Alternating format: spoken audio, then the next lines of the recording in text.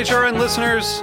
As we celebrate our 15th year, we are deepening our commitment to giving voice to the next generation of food systems storytellers, and we need your help. Our internship and fellowship programs help activate new possibilities for underrepresented and underestimated young people through experiential journalism, audio engineering, and production training. Through these unique programs, HRN helps food equity stewards build essential workforce readiness skills that expand their potential and foster economic mobility. Please consider supporting these critical programs. And with a minimum donation, you can be entered to win a dinner for two at an amazing restaurant in one of 8 cities and tickets to a concert at a great venue in one of those cities. We have incredible partners across the country who have donated, as they also share our passion for helping to educate the next generation of food systems storytellers. Check out heritageradionetwork.org/15 to donate and enter to win today. That's heritageradionetwork.org/15 to donate and enter to win today. And make sure you donate before March 31st. Thank you. My name is Sarah Kim, and I'm from Austin, Texas. I'm a Cheeselandian because while life is great, cheese makes it better. Go to cheeselandia.com to learn more, and if it's for you, sign up.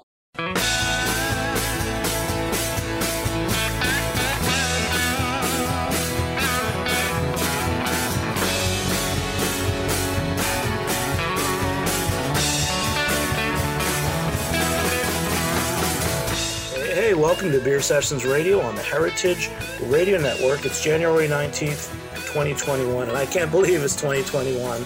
We're recording remotely still.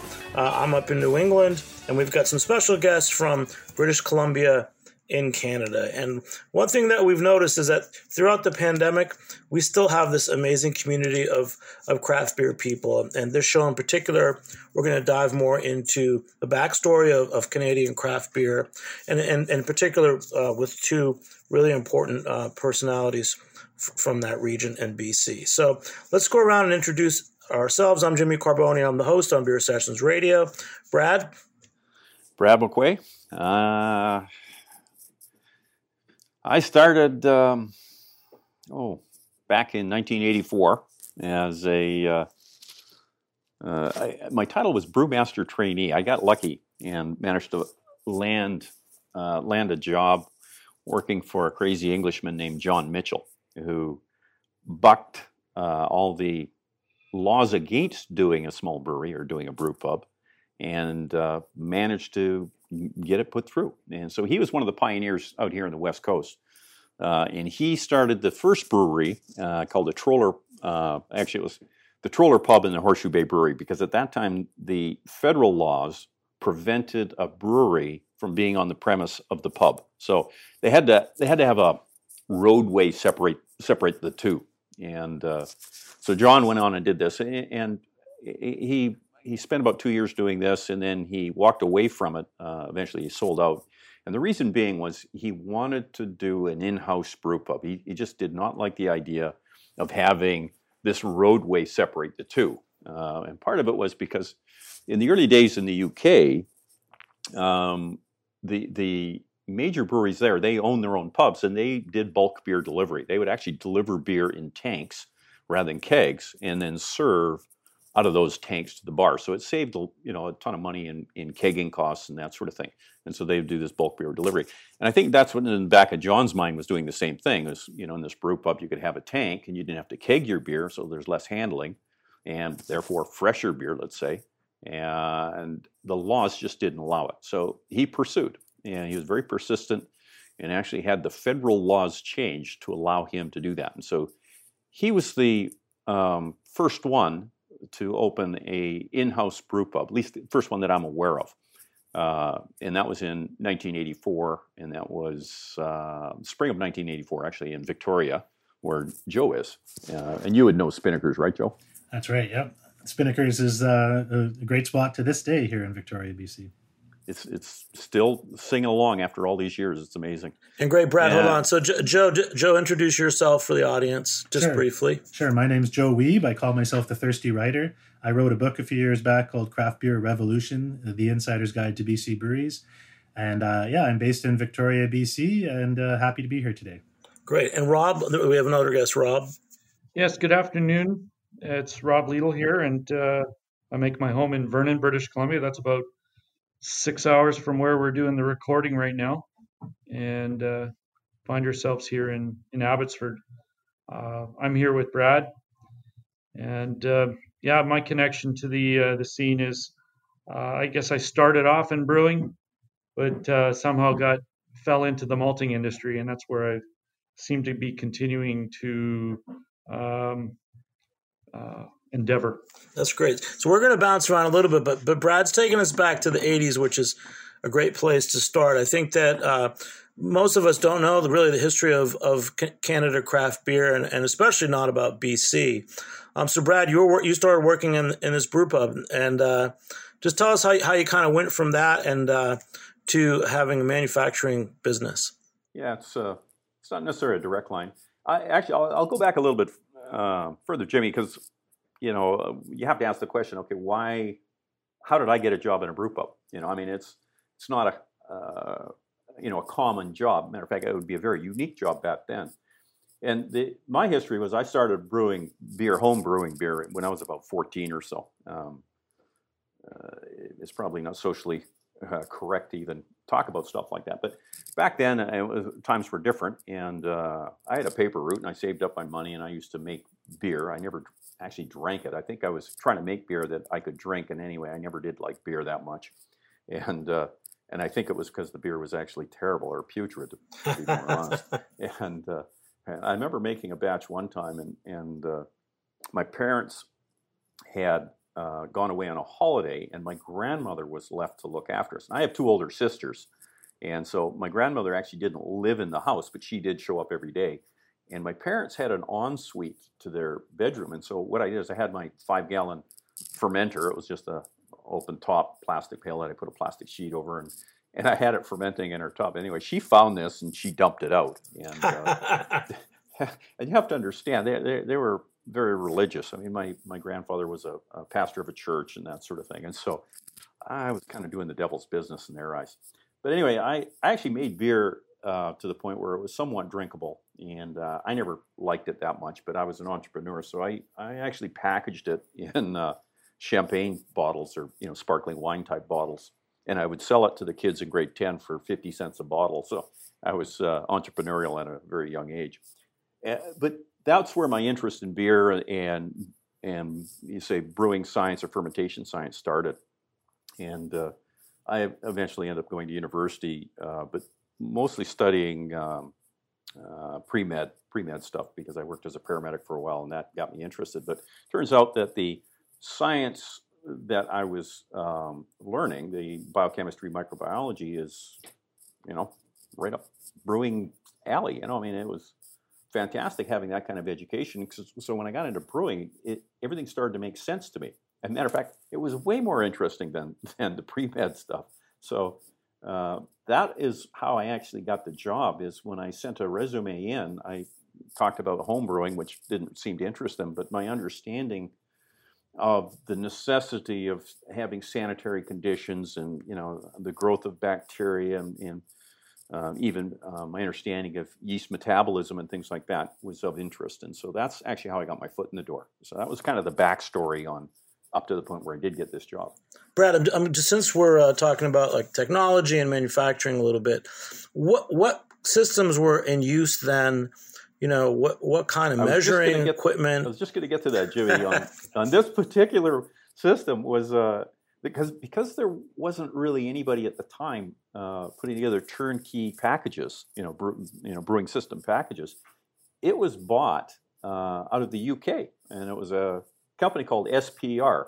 SPR stood for, if memory serves me right, was Stainless Pipe and Repair. They were a company that serviced breweries in the UK, and they got on this thing about making these packaged breweries. And John had met with them in Ramsbottom in Lancashire and bought this kit, you might say, and had it shipped to Canada, and had local people install it. And he had a couple of friends that were fairly knowledgeable, and they did the startup on it and that sort of thing. I didn't start at Spinnaker's on opening day. I started 3 or 4 months after, I think it was, they had started. So I wasn't there for the opening. But that's where that system came from. I think shortly after I got involved in this, I became aware of others that were in the industry, and JV Northwest out of Portland, Oregon, came onto the scene late in the 80s there. I started recognizing them, and we used to see a lot of their stuff, into California and things like that in those early days. Yeah, that's great, man. I bet you use a lot of different tools. Yeah, you do.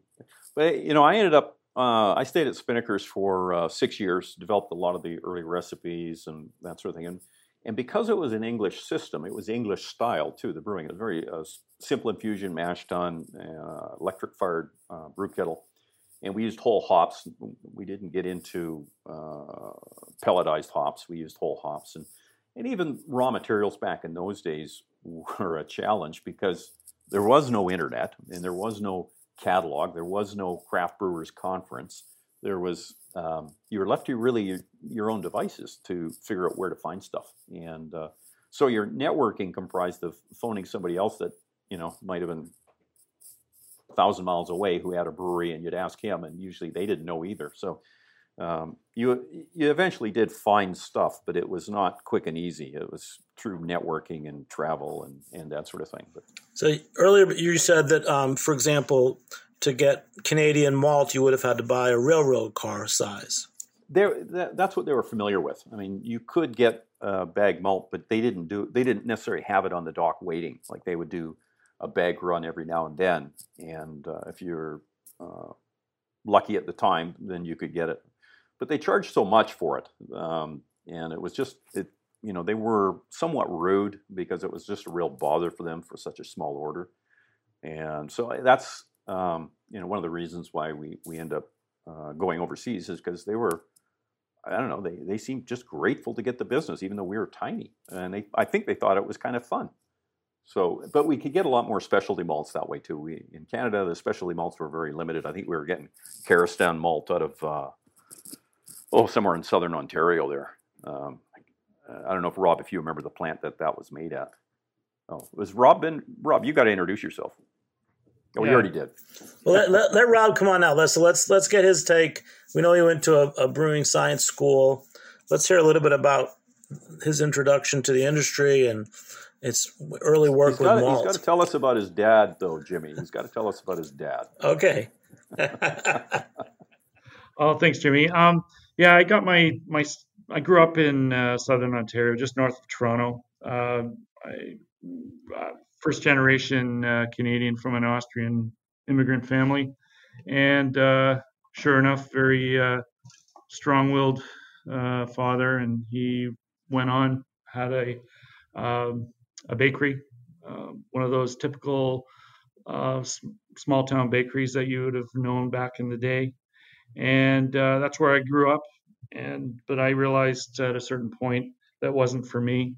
So I moved on with all that knowledge, and went to University of Guelph. Got introduced to, I took food science. I didn't want to throw away everything I'd learned. Then ended up taking what we call the co-op program. So you're not just studying, you're actually being sent out to see what it's like in the real world. And my second job was with Molson. And they were at that time in a place called Barrie, Ontario, an hour north of Toronto. And within a week or two, I realized, my God, this is very, very interesting, and kind of in keeping with what Brad talked about. It's a place where there's a lot of science, engineering, and all these things going on. Lots of people. You realize that there's something to this brewing industry.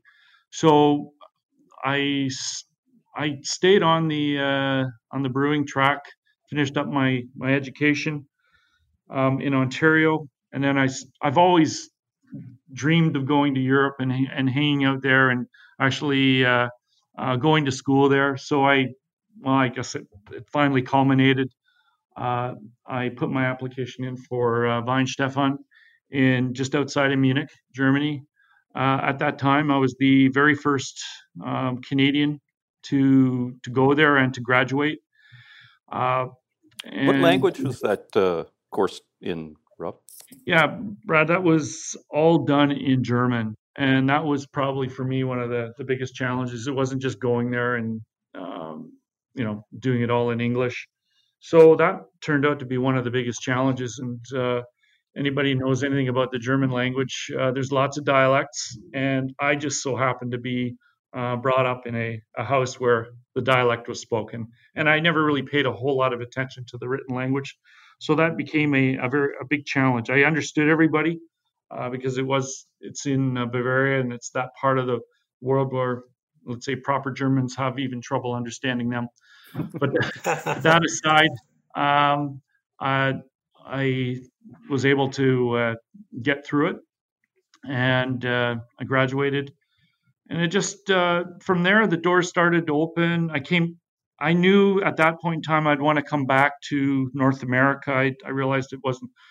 I've always thought a lot of Europe, but I realized, hey, there's going to be some nice challenges in North America. And this was 1991. I came back to Canada after graduating, hung out at home, and I guess within 2 weeks I got pretty antsy. And my grandfather had also immigrated to North America, like post World War II, and he made his home in Southern California. So I said, "Oh heck, I'm going to go down to Southern California." So I hopped in a car, and then drove down on my own. And this is where Brad comes into the picture. I stopped in for a week at a friend's place in Denver, Colorado, and I was lying on his couch, and there's a phone call that went to a fellow by the name of Eric Warner, also very well known in the U.S. brewing industry. He's been around for a while, one of the pioneers. And Brad and Eric had a relationship back then. And there's this call. Hey, Eric, do you know of anybody that's interested in running a malt house in British Columbia? And well, from a Canadian perspective, when you hear about BC and you're in what we call the Midwest of Canada, my eyes lit up, and I certainly had an appreciation for the European Alps and all that. So I said, "Oh boy, I think things are falling into place." So there I was. I continued my journey down to LA. Initially, I thought, okay, I'm just going to have to backtrack back to the Toronto area. Well, that didn't even happen. I'd just kept driving straight up the coast, and I ended up in this city called Victoria. My sister was there at the time. And next thing you know I was being interviewed by this guy by the name of Brad McQuay. And so he was my first interviewer. Well, it's kind of comical in some ways because Rob had tentatively, and you can correct me, Rob, because I don't know if you had accepted the job in Biggar, Saskatchewan, but I think that was one of your choices. You had Biggar, Saskatchewan, or you had British Columbia.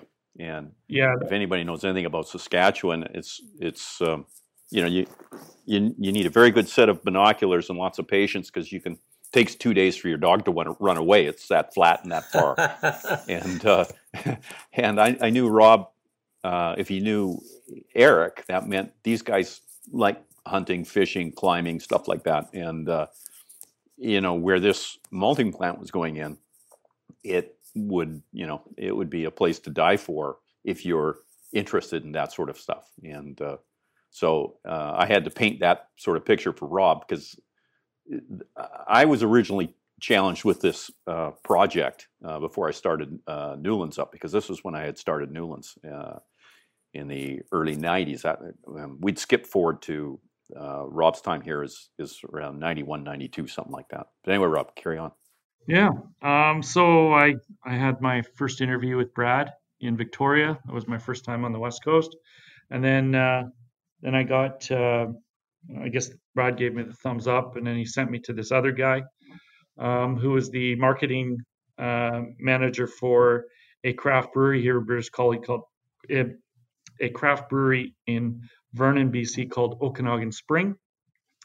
And he gave me my second interview, and I guess he gave me a thumbs up, and then he sent me on to Vernon, BC, where I got to meet the the local entrepreneur, also European immigrants.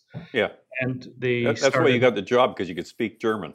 part of the If they were yelling and reason. swearing at you, you knew what they were saying. So I think that's what they Well, like. wait, before it stopped, who just cracked a beer? Was that Brad? Sorry, yeah, me. Sounded good. What is it? That's what I got to hear about. Oh, okay. This is from a brewery on Vancouver Island, Ace Brewing Company, and it's a West Coast IPA, appropriately called Jet Fuel. Right on. All right. So, Rob, I'm going to jump to something I read about you after you got started. So, what was the demand for local malt at that time? And I guess to this day, I want to jump ahead. You know, does BC take a lot of pride in its local ingredients? Absolutely, and that I would agree. That statement is pretty much right through North America. You've got this heightened awareness about local products, whether it's BC or in your part of the world. At that time, however, I would describe it as no demand. I'd say vague interest. It was all about, in terms of marketing, it was all push. So the only way you could get people to take your product was really to spend a lot of time, invest the time with that potential client, get to understand what they were doing, and then build a relationship from there.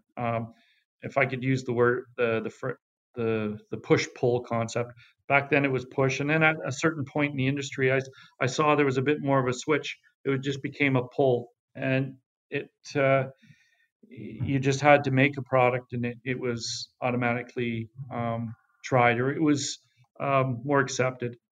What I used to do, Rob, was I used to just recommend people give you a call. You know, and we would start up a new brewery. People would often ask where to buy malt, and I'd say, well, you know, give Rob a try, because there was also Breeze malting around at that time too. And, Brad. You mentioned a very important name in the industry, and it was one of the notes I jotted down, and it was right at the beginning. There was a gentleman by the name of Roger Breeze, the Breeze family running Breeze Malting, and every year in Toronto there is a brewing get together in January, and I attended that one, and I was introduced to Roger Breeze, and I guess as a student or someone in their mid-20s, I guess we just chatted, and he looked at me and said, "So what are you planning on doing, Rob?" And I said, "Well, Roger, believe it or not, there's a malt plant opening up in Armstrong, British Columbia." And he looked at me a little bit longer and he said, "You're crazy." And that's Agridas Malting, and it still continues today. So that was a cute little aside from a story way back, and that was even more motivational to see it through. And very the malting industry in North America is very concentrated. There really are only a few players, and I guess in my time, what's rather nice to see, I'm going to say, if our craft beer revolution is now 25 years old, after 25 years, we are now suddenly seeing craft malting. And as difficult as it is, we are seeing people, people that are in the agricultural community in different capacities, take on an interest and take on that challenge. So you're starting to see that more and more. Names that may not be well known, non-traditional names that have just come out of the woodwork. That's great. And let's go to Joe. Let me get Joe in. So Joe, this is your area. So tell us a little bit about British Columbia, the breweries, and what else might have been going on in the 90s. Yeah, for sure. I mean, the BC craft beer scene. I mean, back then in the 90s, we didn't even call it craft beer, of course. Back then, nobody really was yet. We were just it was all microbreweries and micro beer and so on. But in the 90s, I'd say the highlights would be a bit of a boom of new breweries opening in Vancouver, which is the biggest city here in BC. Continued growth in Victoria and in various other places around BC, spreading the gospel of micro beer. But it was just this kind of growing awareness and growing, build up of interest in the community, and until things finally kind of reached ahead and exploded, probably about 10 years ago, and started to really go from there. I just wanted to jump in on the conversation that Rob was talking about with the craft malting and so on, because that's a topic I'd love to touch on if we have time today, because there's lots of recent growth with farm-based breweries here in BC. We have several now that have opened up in recent years, and I know from talking to a lot of them that the idea of growing their own barley and either malting it themselves or getting a maltster to custom malt it for them is a really exciting part of that idea, and that consumers really are keen to taste those beers then too. So yeah, that's a good segue, Joe. Back to Rob. So Rob, what are some malts that the people are asking for now? You can go further with this, the current craft malting in your area. Well, very good point. And I guess there are many types of malts that are being asked for by the industry, or by the brewing industry. My recent understanding is that the trend these days is to use is going a little bit away from using caramel malts. I found that kind of interesting, and that's just very, very recent. We're seeing probably more and more well hopped beers, but with a lighter, less sweet profile. If you could imagine a good Pilsner, but really well hopped, like a nice West Coast IPA style. In terms of malts, generally just running through what I call the malt families. You've got your on the low color spectrum, you've got your Pilsner malt, and then you move into your pale malts. Then you might then go into your Vienna malt, light Munich malts, and let's say dark Munichs. And then on the caramel side, again, you've got what differentiates the caramel malt from, let's say, those malts that I just mentioned, is what we call the starchy endosperm. It's basically glassy. It's turned into candy, and that's all related to processing and whether you're kilning or roasting and the temperatures that you're using. And those those malts that I've just mentioned all have a different effect on what you have on your palate, what you taste in the beer on your palate. So not in addition to the brewing method and the brewing equipment that's chosen, you also have that malt, which is the big driver of the palate that you taste, whether it's dry or whether there's a bit of sweetness. And the other malts that are on the extreme end, you've got your chocolate malts, you've got your black malts. They basically look like coffee, used in very small quantities just to give that nice the hint of coffee-like toffee characters. And then there's another real oddball malt, and that kind of falls into I guess something I had some influence over. And while at my time at Gambrinus in the mid '90s, there was a period where he said, "Hey, we got to figure out another type of malt." At that time, we had the Pilsner, we had pale. Sorry, we didn't have. We had pale. Nobody knew what a Pilsner. Well, some people did, but it just wouldn't have worked at that time. We had wheat malt and some darker malts, Munich malts. And then looking at the literature, there was this type of malt that in the German literature and Belgian literature is referred to as brew malt. And on my sales trips into the San Francisco area, there's a fellow by the name of John Berardino, also well-known brewer for the Gordon Biersch Group at that time. And we would always go on these nice tangents about malts that were not available. And he put the bug in my ear, and I came back and did some work.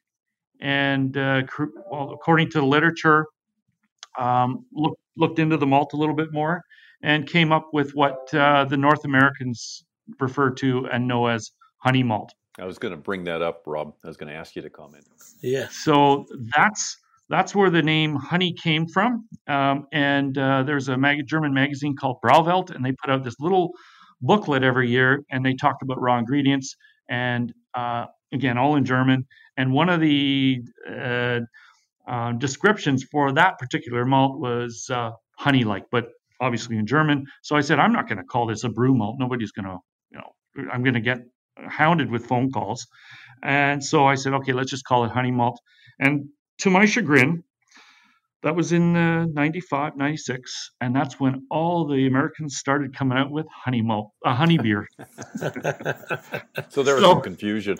Yeah. Well, I'm going to jump with you. You guys have a lot to talk about, and I'm going to steer the ship just a little bit. But first, we're going to take a short break, and we'll be back in a few minutes on Beer Sessions Radio. All right. My name is Sarah Kim, and I'm from Austin, Texas. I'm a Cheeselandian because while life is great, cheese makes it better. Wisconsin cheese has proven time and time again to be a delicious expression of craft, hard work, and tradition. As a Cheeselandian, I'm able to share a Gouda experience with fellow cheese and food lovers nationwide, as well as connect with cheese producers and cheesemongers, taking my love of cheese to another level. I invite you to join Cheeselandia because during these difficult times, it has been even more important to take it easy and get cheesy. The Cheeselandia community and events have been the glue helping to keep us together and connected, and I would love it if you would join me. And let's face it, if you hear the word cheese and get a little hungry, then you've found a place you can call home. To find out more about Cheeselandia, go to cheeselandia.com.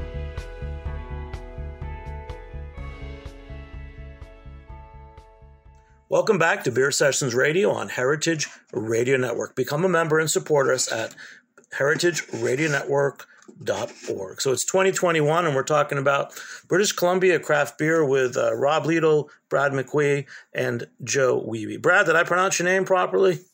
Close. Say it again for me. Come on. It's McQuay. So what I'm getting to is you're a big story. I mean, honestly, you're part of the Koenig Brewing Systems, and you guys reached out to put the show together. And I'm getting schooled right now on British Columbia. I've never been to that part of the Northwest. You got a long background in craft beer. When did you start your manufacturing business? And then we're going to weigh in on how important that was to the development of craft beer. And it seems like you had your hands in making a lot of things happen because you were making the equipment. Yeah, well, part of it was I started as a brewer. So I was brewing and involved intimately on the beer side of things. I was never a manufacturer. My background was biochemistry and microbiology, not welding. But it was in those days though that they're just. Like I said, there was a company out of Portland that was making equipment, and there was a few others, but a lot of it looked like it was designed by, maybe engineers or fabricators or something, not really built by anybody that brewed beer.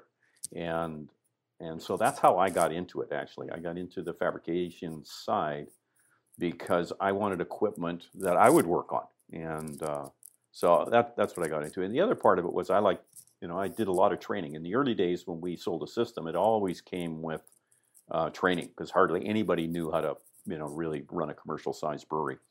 And so I used to follow breweries out. So we would ship out breweries, and there was one stretch, and this was in the early 90s. And I should back up. This is I started Newlands in February 1990. And Newland Systems was my company that built breweries and provided consulting services and did a bunch of things. But anyway, when we'd ship a brewery out, normally I would follow that brewery and be involved in the installation. Then it was the training and the commissioning of that brew house, and also help them source out, as I said previously, the raw materials. Whether it was malt, in other words, I would suggest they get a hold of Rob for malt, and maybe they would buy from him, maybe they wouldn't.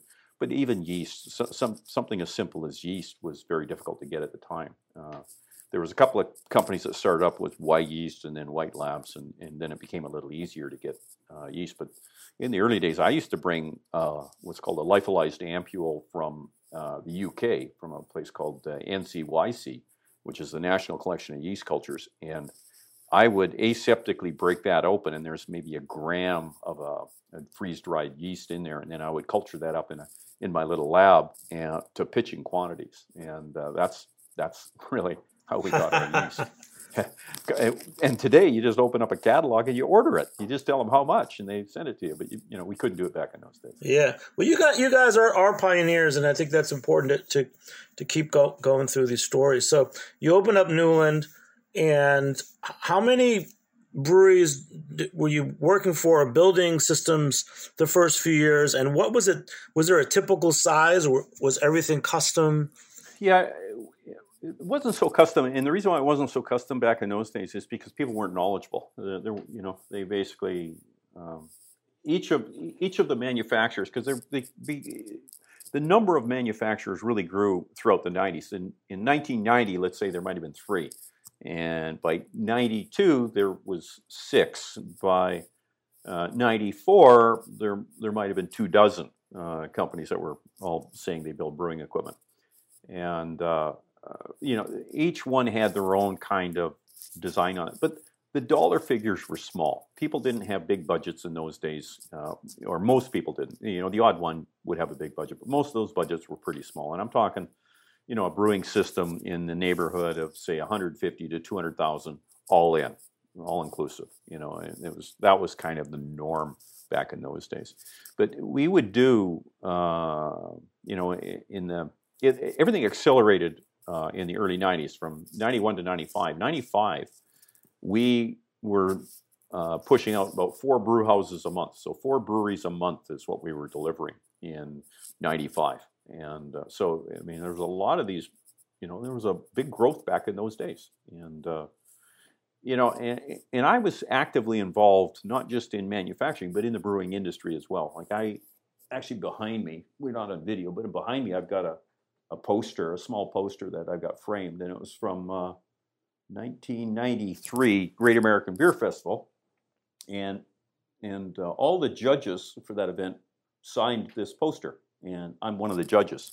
And so the first time I judged for the Great American Beer Festival, which is in Denver, was in '92, and so I've been actively involved on the beer side of this industry, not just the equipment side, for a long, long time, and it's been a lot of fun. It's been real fun, but it was the tail end of the 90s when things started to taper off. And Joe, when did you start getting involved? Start getting interested in the brewing industry? Well, it was the 90s when I started, really checking it out and visiting breweries and talking to people. But I didn't really start writing about it actively until maybe like closer to 2006 or 7, somewhere around there kind of thing. But I had a question for you, Brad, about we have so many equipment manufacturers right here in BC now. We've got you guys, and I think there's Pacific Mechanical here on the island, and there's a few more. There's at least 2 more that I can think of, right? How many are there here in BC? There's when DME went under, it spun off a number of ex-employees and that sort of thing. So there's another group locally here, and they're doing small-scale stuff. Because it's not that hard to build simple, the smaller equipment. So when you get into the bigger stuff, then you really need to be in the engineering side. And so that has never bothered me. Competition has never been a concern of mine, whether it's on the beer side or whether it's on the equipment side. I just focus on my job and what I'm doing and how do I get better and how do I improve, and not worry about what other people are doing. I mean, it's like driving a race and looking in your rearview mirror all the time. You should be looking down the road to try to win the race. And so that's kind of my approach to it. I've just always thought it was interesting that we had these, the kind of the conjunction of having these equipment manufacturers here in BC and the industry growing along with them. I mean, you describe how you provided services like consulting services as well and helped helped basically train a lot of these early brewers when they were opening their businesses. And I think that's a big reason for the success of the industry here in BC. Well, You talk about in North America, though, I used to take yeast with me. I used to pack it on a plane, and I used to get in trouble with customs because they want to put their fingers in it and all that sort of thing. Because think about it, you're getting on a plane, and you got this container, and it's got gooey stuff in there, and they have no idea what it is. You're trying to explain it's yeast slurry. It's not beer. It's not alcohol. And no, honest, it's not going to blow up. And prior to 9/11, you could do that. But after that, of course, that everything changed. But I trained probably over 1,000 brewers over the years, because a lot of times it was more than one person when I'm dealing with. Sometimes it was 3 or 4 people that you're working with. And what I mean training is training them on the equipment. I'm not there for months on end to fully train these people out. I'm showing them the basics of brewing and that sort of thing, and the rest of it they would pick up as time. Hey, let's talk about it. Let me jump in about innovation. So, from the time that you started, Brad and Rob. So, for Brad, for you, let's go to brewery systems, and Rob, for you, malting systems.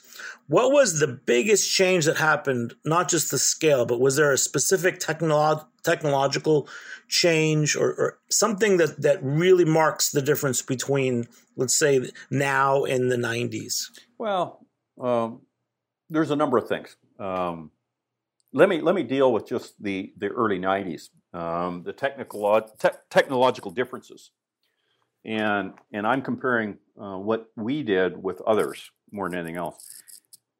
Most of the systems were fairly simple, and Rob can attest to this, but most of them were also direct fired. Direct fired means they had a flame underneath a pot. In other words, your brew kettle was flame fired.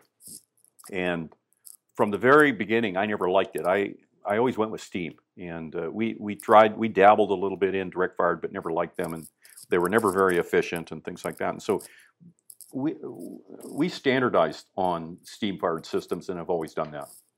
And so that doesn't equate to your question about innovation of today. Today, innovation is in all aspects. But Brad, that was a huge moment. Thank you. Oh, okay.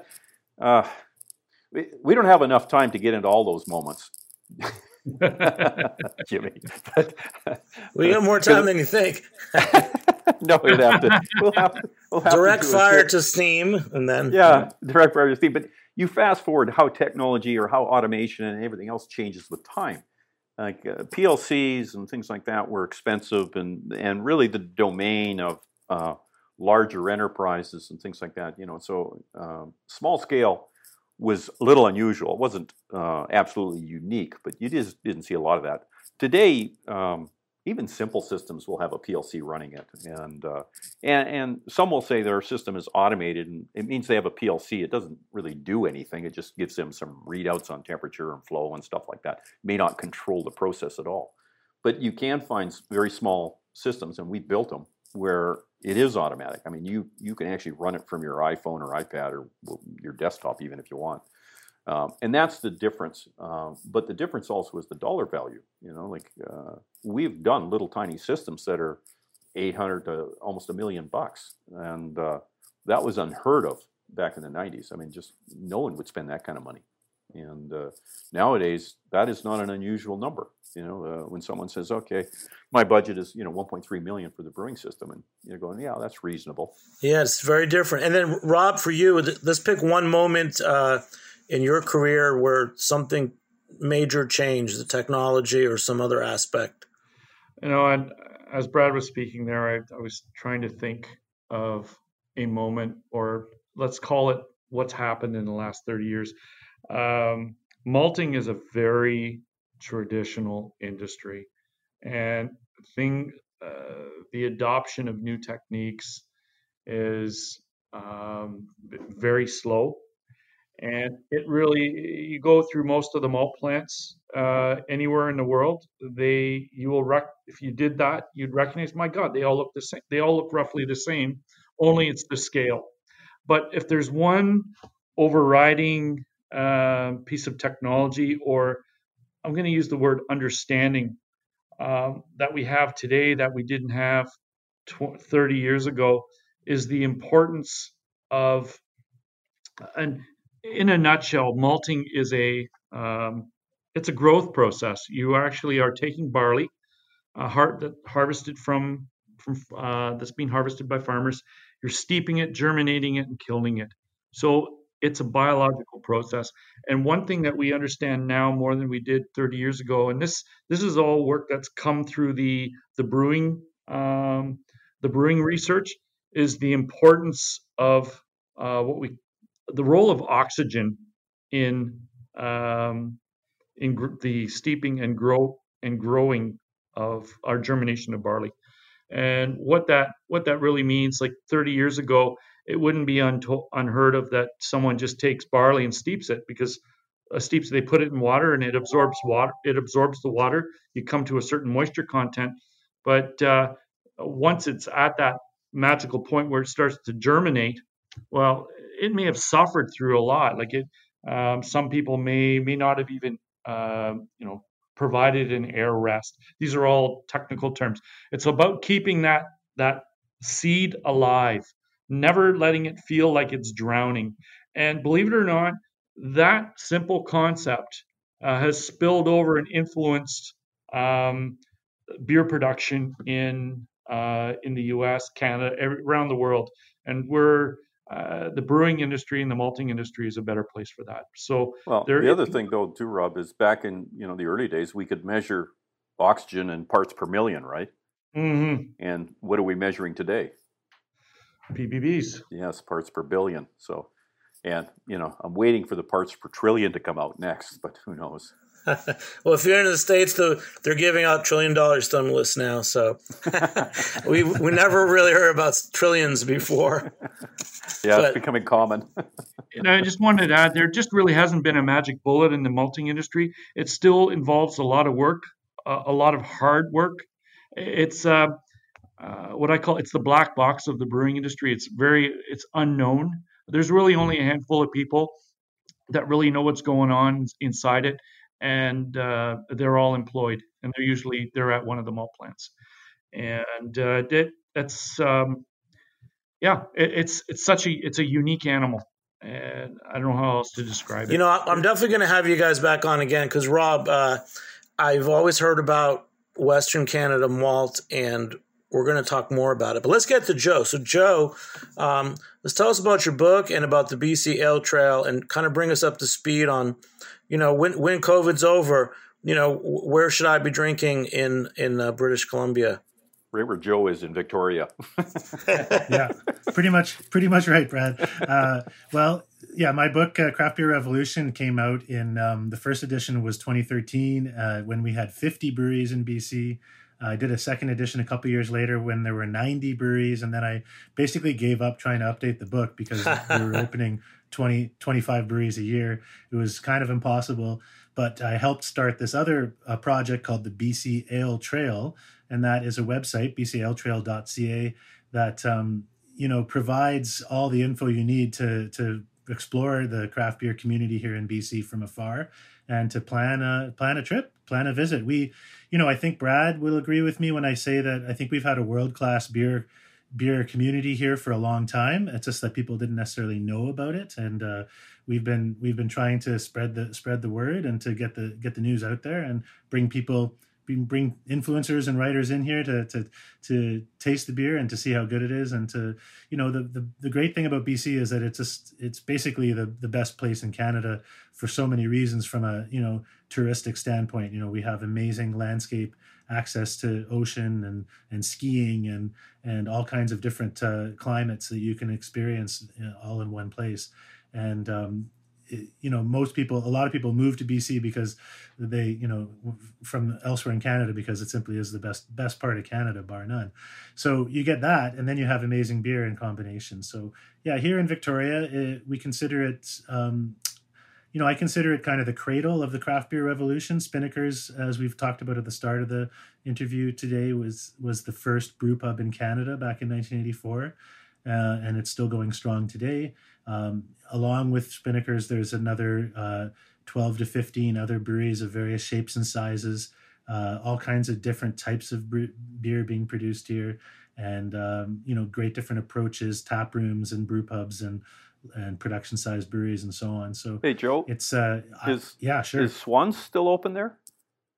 Yeah, Swan's Brew Pub is still going strong as well, and they opened back in 1989. So that's kind of another very early historic brew pub to check out while you're here too. So It was Paul and Sean Hoyne, and I think Sean's got his own brewery now, right? yeah, Sean Hoyne ended up moving on to another brew pub nearby called Canoe that's still going strong, Yep. and then he opened Hoyne Brewing, which is his own own spot about 10 years ago now. So yeah, we've got lots of different places to visit here in BC. Victoria, of course, is my favorite, but since I live here, but I'd also highly recommend Vancouver. They've got a really dynamic, creative scene over there with more than 25 breweries spread all around the city. Lots of different things going on. Just fantastic beers to taste there as well. And just everywhere you go, everywhere you look in BC, it's just been spreading all over the province. We have more than 200 breweries here now. So now, Joe, what you need to do is rub the weather in right about now. Like it's probably sunny, and what's the temperature there? It is. It's sunny. It's a little on the cool side for Victoria. It's only about 5 or 6 degrees Celsius. Sorry, what's Fahrenheit for that? Jeez. It's 40, 42, 44, something like that. Yeah. So it's not, but it doesn't get much colder than this here in Victoria. And certainly, just a couple days ago, I was out on my bike and I was wearing my long pants, but I was thinking, I should just be wearing shorts. I'm too hot. So that'll tell you something. Mid-January. And Joe, you're known on Instagram as @ThirstyWriter, and I'm going to keep following you. Definitely sure. Got a lot going on. So Brad, just to bring our listeners up to speed, some know about you. Some know that you at some point you sold your Newland Systems, and that business ended up closing after you sold it, and you've come back. So what's it like coming back? I'm sure the industry welcomed you. You've been such a hero for so many years. Well, when I sold it, Jimmy, when I sold the business, I was thinking that the business had grown really too big for me. I view myself as a hands-on type guy. And so when you have multiple locations and hundreds of employees and that sort of thing, it was getting a little big. And I probably didn't believe in myself to run it. And so I thought, well, here's an opportunity to continue the business by selling it and providing opportunity for those that worked for me. And unfortunately, it just did not work out that way. And so during that time frame, it was about a 2-year sabbatical, you might say, I took from the industry. And that's when I realized I missed the manufacturing side. I missed doing the startups. Because even though I was the owner of the business, I still would do probably half a dozen startups a year. So I would go out and show up at the tail end of an install and work with the installation team to finish that off, and then do the commissioning and then do the training. I still like doing that, and I'm not a kid. I'm 64 now, and but I try to stay in shape and try to keep up with the younger guys, and we are in the beer industry, so that's also sometimes a difficult challenge too. But I've managed to stay fit enough anyway. But so after DME or the venture capital group that actually bought the business, I mean, they failed, and I was still the owner of the manufacturing facility. Like, I didn't sell that, and so I talked to a few employees and a few other people at the end. They were all wondering what to do, and I just felt kind of sorry for them all because I let them all down. I sold the business thinking that it was going to grow and continue and provide opportunities, and here they're unemployed. So starting it up was a no-brainer. Really, it's something I've been doing for 30 years. So it's like going to the bank and they were saying, "Well, this is a new business," and I'm going, "It's not a new business. It's a business I know real well," and they backed me. I mean, the banks are no problem. They're on our side. And then the employees that we hired at the beginning here were all ex-Newlands employees. They were all experienced people. The engineering group I've got here is I think the newest guy's probably got 5 or 6 years doing the breweries, but all of them worked for me before. So I just saw on your Instagram, so at Koenig Brewing Systems, the latest post, it says big tanks.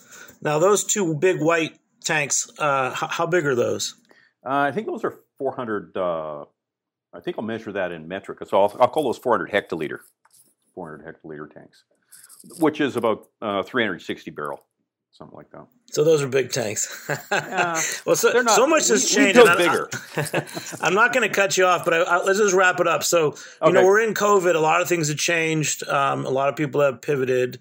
If each of you can just say one thing about your area of expertise, what you can predict, and maybe in a positive predictions for 2021 and beyond. Let's take Joe first. Sure, thanks.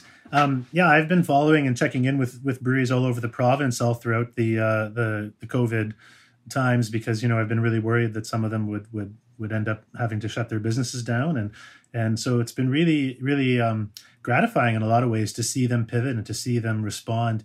Of course, a lot of them have had to lay off some of their workforce, but they're all hoping to come back stronger. And the message I keep hearing repeated is that it's giving them an opportunity to assess their business model and to recognize parts of their business that maybe they weren't doing as well as they could. And whether that's packaging, a lot of breweries weren't bothering to package or were doing it on a very limited basis because they were relying solely on their tasting rooms.